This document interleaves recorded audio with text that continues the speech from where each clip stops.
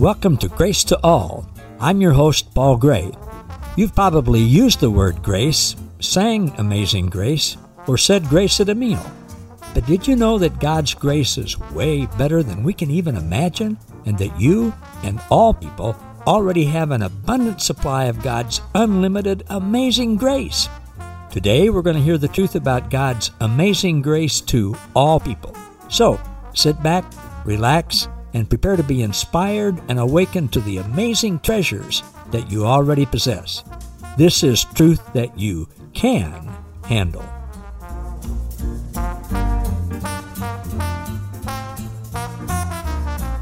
Hello again, everybody. Welcome to another version of Grace to All with Paul Gray, and we're picking up where we left off last time with my good friends Tom Bashford and Wayne McDaniel. They're sitting in the same studio with the same tree. A week now later, it's grown, I think, 1/4 of an inch, but Wayne still doesn't have any hair that's growing. But never mind that. He does a long hair, so I shouldn't have done that. Yeah. All right, we'll apologize for anything I might do to offend anybody as we go along.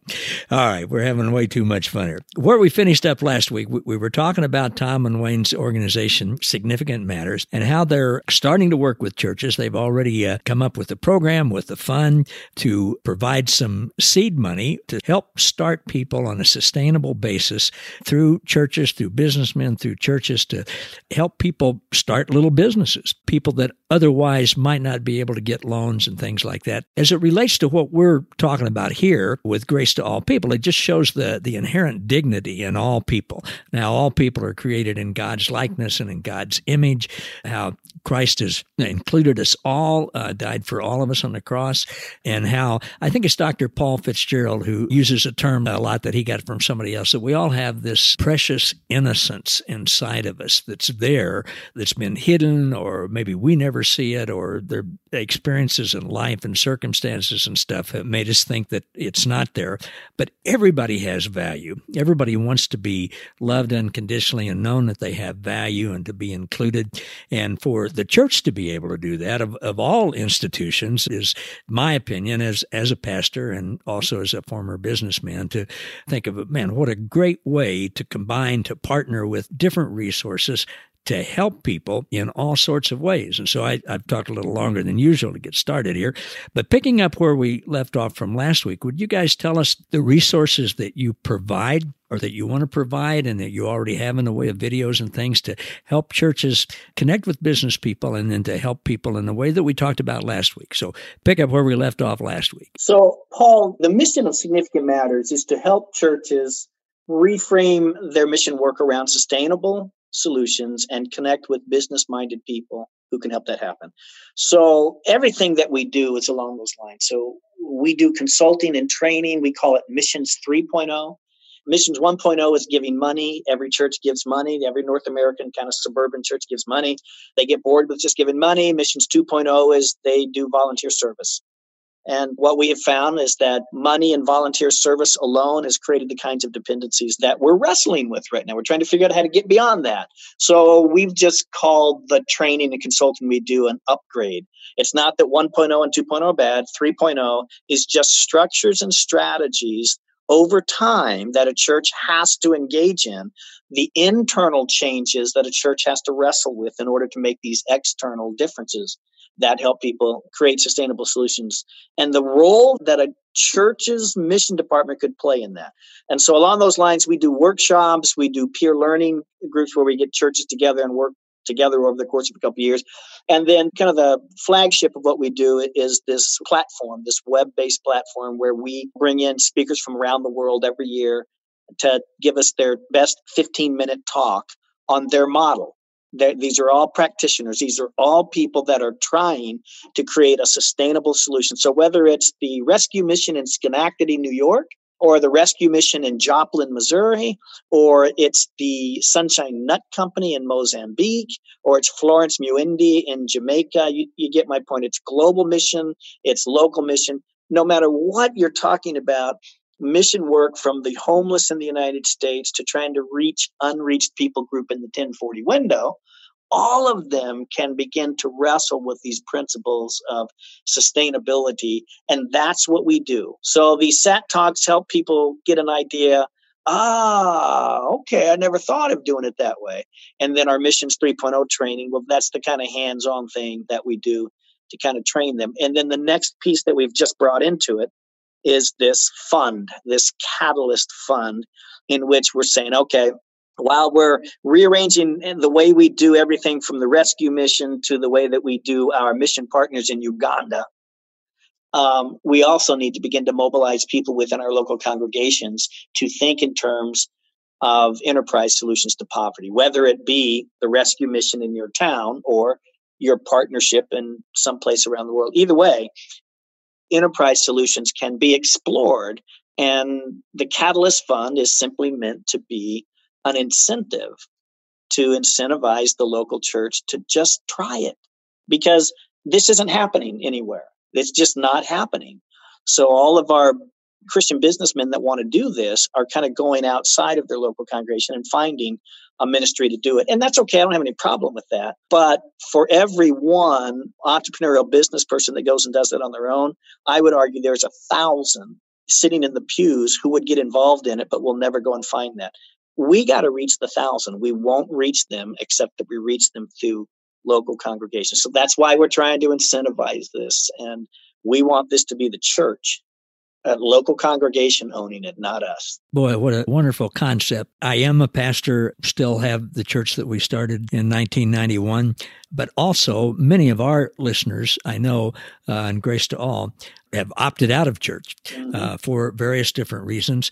So I kind of walk the line between two different worlds here, which I love both, but I'm very sensitive to the fact that so many people, for various different reasons, are just done with church. However, when they see something happening where they see a group of people in a church who are seeing Christ in all people, not marginalizing people, not looking at them as projects, not saying, well, we'll spend a little time with them, but if they don't say the prayer and sign the pledge sheet and everything, then we're done, we're moving on.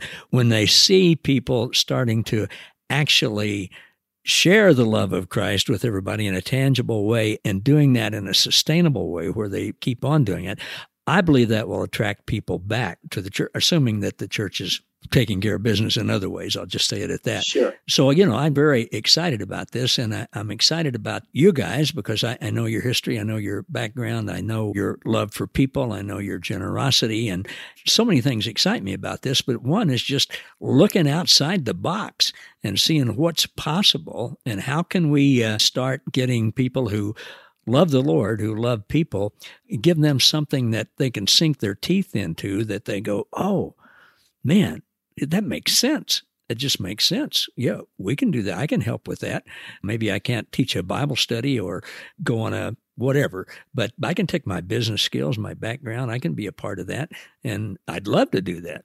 So you talked about the 15-minute videos, the SAT Talks. Well, you've got like 60 or so of those online right now with different people to tell us a little more about that. Well, again, the whole idea is that we're trying to overcome this paralysis that in some ways has overcome the church, reading books like Toxic Charity and When Helping Hurts, and coming to the realization that, yes, the unintended consequences of some of our good-hearted efforts has hurt people. So what we're saying is, okay, it's not the end of the world. I mean, the human race is progressing. The church progresses. The church figures things out. So it's not that everything we've done is wrong. It's that we stand at this crossroads where we have to rethink what it means in this world to help people. And we need to build on what we've had. So these SAT Talk presenters, these people that come and present, they're just telling their story. They're telling what's worked, what's not worked. They're not all businesses, but they all have at the heart of what they're doing, trying to create sustainable solutions. They all start from the standpoint of the inherent dignity with everybody, and that everybody is a protagonist in their own story. The people we work with are not problems. We have to quit thinking about poverty and people in poverty as problems. They're not a problem. They are the solution, and they are the protagonists in their story. How do we help them?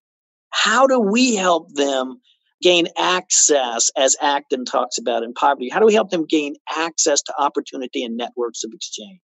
How do we come alongside of them to create the conditions by which human flourishing happens? And what do we do to support that kind of stuff? So we're just trying to push the church a little bit further into that. And we're trying to provide the coaching and counseling and training and some incentives like the SAT Catalyst Fund, which I think it'd be really great for Wayne to kind of talk about the mechanics of the Catalyst Fund, because here's an important thing. And Wayne came up with the tagline for this. It's, you don't invest in our fund, we invest in yours. And that's not the way a typical fund works. A typical fund is, let's get this up to $10, $20 million. We want to get ours up to $10 or $20 million. But it's not because of what we do through the fund. It's that when a local church owns these things, when we can help a local church begin to say, oh, we did this, that's what we want. Because you can imagine what happens then, Paul. When that happens, when a local church starts to own it, then all of a sudden more and more local churches start to think, we could do that. And the more local churches you get doing this, the more access to the business-minded people. And there's incredible wealth sitting in the pews. I'll never reach that. I don't want to reach that. All I want to do is get the church to a point where I go, geez, we can do this. And then we're not necessary at that point, because now the church is doing with business as mission what they've been doing for centuries with medical and various others. But Wayne can kind of explain the logistics of it. Yeah, please do. If we're going to work with the church, say, that's going to set up, they're sold on the idea, or they get sold on it, at least let's try this out. So the way that might work is the church says, okay, well, we'll commit, say, $10,000 from our missions budget to go towards this. So then we'll say, that's great. Now, the next thing is you need to get another $10,000 raised from your congregation. And we'll work with them to show them how, because it's key. How do you present this, which the congregation will get it, especially the business-minded people, millennials, they'll get it, that this makes sense finally to me. That's a key point that we're trying to get to here, Paul. Every business person that we talk to about this gets it, but it's clergy like myself that wrestle with it. And we're not going to solve this problem until we can get clergy and business-minded people working together on something and having, even if it doesn't work, at least working it through until it does work. That's when the aha moment happens. So that's why it's important. The church can't do it by itself. It's got to find some business people that'll work with them. And the business people can't do it. They got to find some church money to go with it. Yeah. So the church budgets $10,000 and the congregation raises at least another $10,000. And then the SAT Catalyst Fund will come along with another $10,000 to match what the church budgeted. So then that's $30,000 that the church has to work with to do something. So it's like a 2-for-1 match of what the church committed to. So then what gets done with the money? Who makes that decision? Well, what we suggest is that this be run similar to an investment club, and that those who put the money in, at least some of them, get to sit on a committee and make the decisions as to what ventures do we put this money into. And then later when it gets paid back, how do we reinvest it again? And so in that way, you have real engagement and real ownership with the congregation, because it's not just the missions pastor or it's not just the missions committee making the decisions, although they can be part of the committee, but the church has to give as much control of this fund to the participants in it, that is their own congregational funders, so that there's engagement there. And when you get that, you've got something that's really dynamic then, because not only can they choose what they're investing in, but they can also serve as mentors for those businesses or for those ministries. And as we've talked, it can be local, it can be international, but it also will grow. So we've got this $30,000 in this example that we started out with that goes into 1 or 2 or 3 or whatever different ventures. Well, assuming they're successful, then that will pay back the money over some period of time. But let's also assume the church every year they're going to put this money in. And so next year they put 10,000 and congregation adds several thousand to it. And you can see how over a period of years, with the new money coming in and the recycling of the old money, you could build up a fund of $100,000 or more. And not that it's all about how much money you have there, to say, oh, we got all this money in this investment fund. Well, what's the purpose of it? The purpose of it is to empower people, to change lives. And the more money you have to do that, then the greater your impact can be. And so that's the whole purpose of it there. And as things go on, the church can be as creative as they want to be. So maybe they have a ministry that they're working with in Honduras, and they may say, how can we help you create businesses to help sustain yourself? And so maybe the church, and we can work with them to help create some business or businesses with that existing ministry they're working with. Or maybe they've got people in their congregation that would like to start businesses. And so maybe there's other members of the congregation that can help mentor those people. And then there's funds here now to help fund those businesses. So I think the potential is really significant, and there's a number of ways that it can go depending upon how the church wants to do it. And again, to go back to what Tom said earlier, we're not asking churches to invest in our fund. Rather, we want to invest in their fund to help them really build something that's significant and effective. That's just so wonderful. And I was thinking of so many different things while you're talking about that. But one of the things, I started a small business. Well, I bought a small business before you guys were born, and back in 1970. And I had some businessmen who just liked me and encouraged me to do that. They were like 20, 30 years older than me. I didn't have a board, but, I went to them for advice on what to do and how to do this. Well, you were talking in the last episode about people that have been incarcerated and coming out and starting businesses. Who are they going to turn to? Say it takes $12,000 to start, a lawn mowing business or whatever. Then who are they going to turn to for advice on how to run that business, how to work with employees, how to navigate the tax and regulations and all of that kind of stuff? Well, most people turn to the people that they've known before in their life. So if you've spent some time behind bars, and if that maybe was your lifestyle before, you're not going to be in a good situation. But if you've got businessmen in churches who know how to run a business, who have integrity, who know how to do it honestly, who know how to play by the rules, all of those different things to be advisors to in whatever way it's set up to, boy, it gives those people starting a little business such a leg up on how to do that.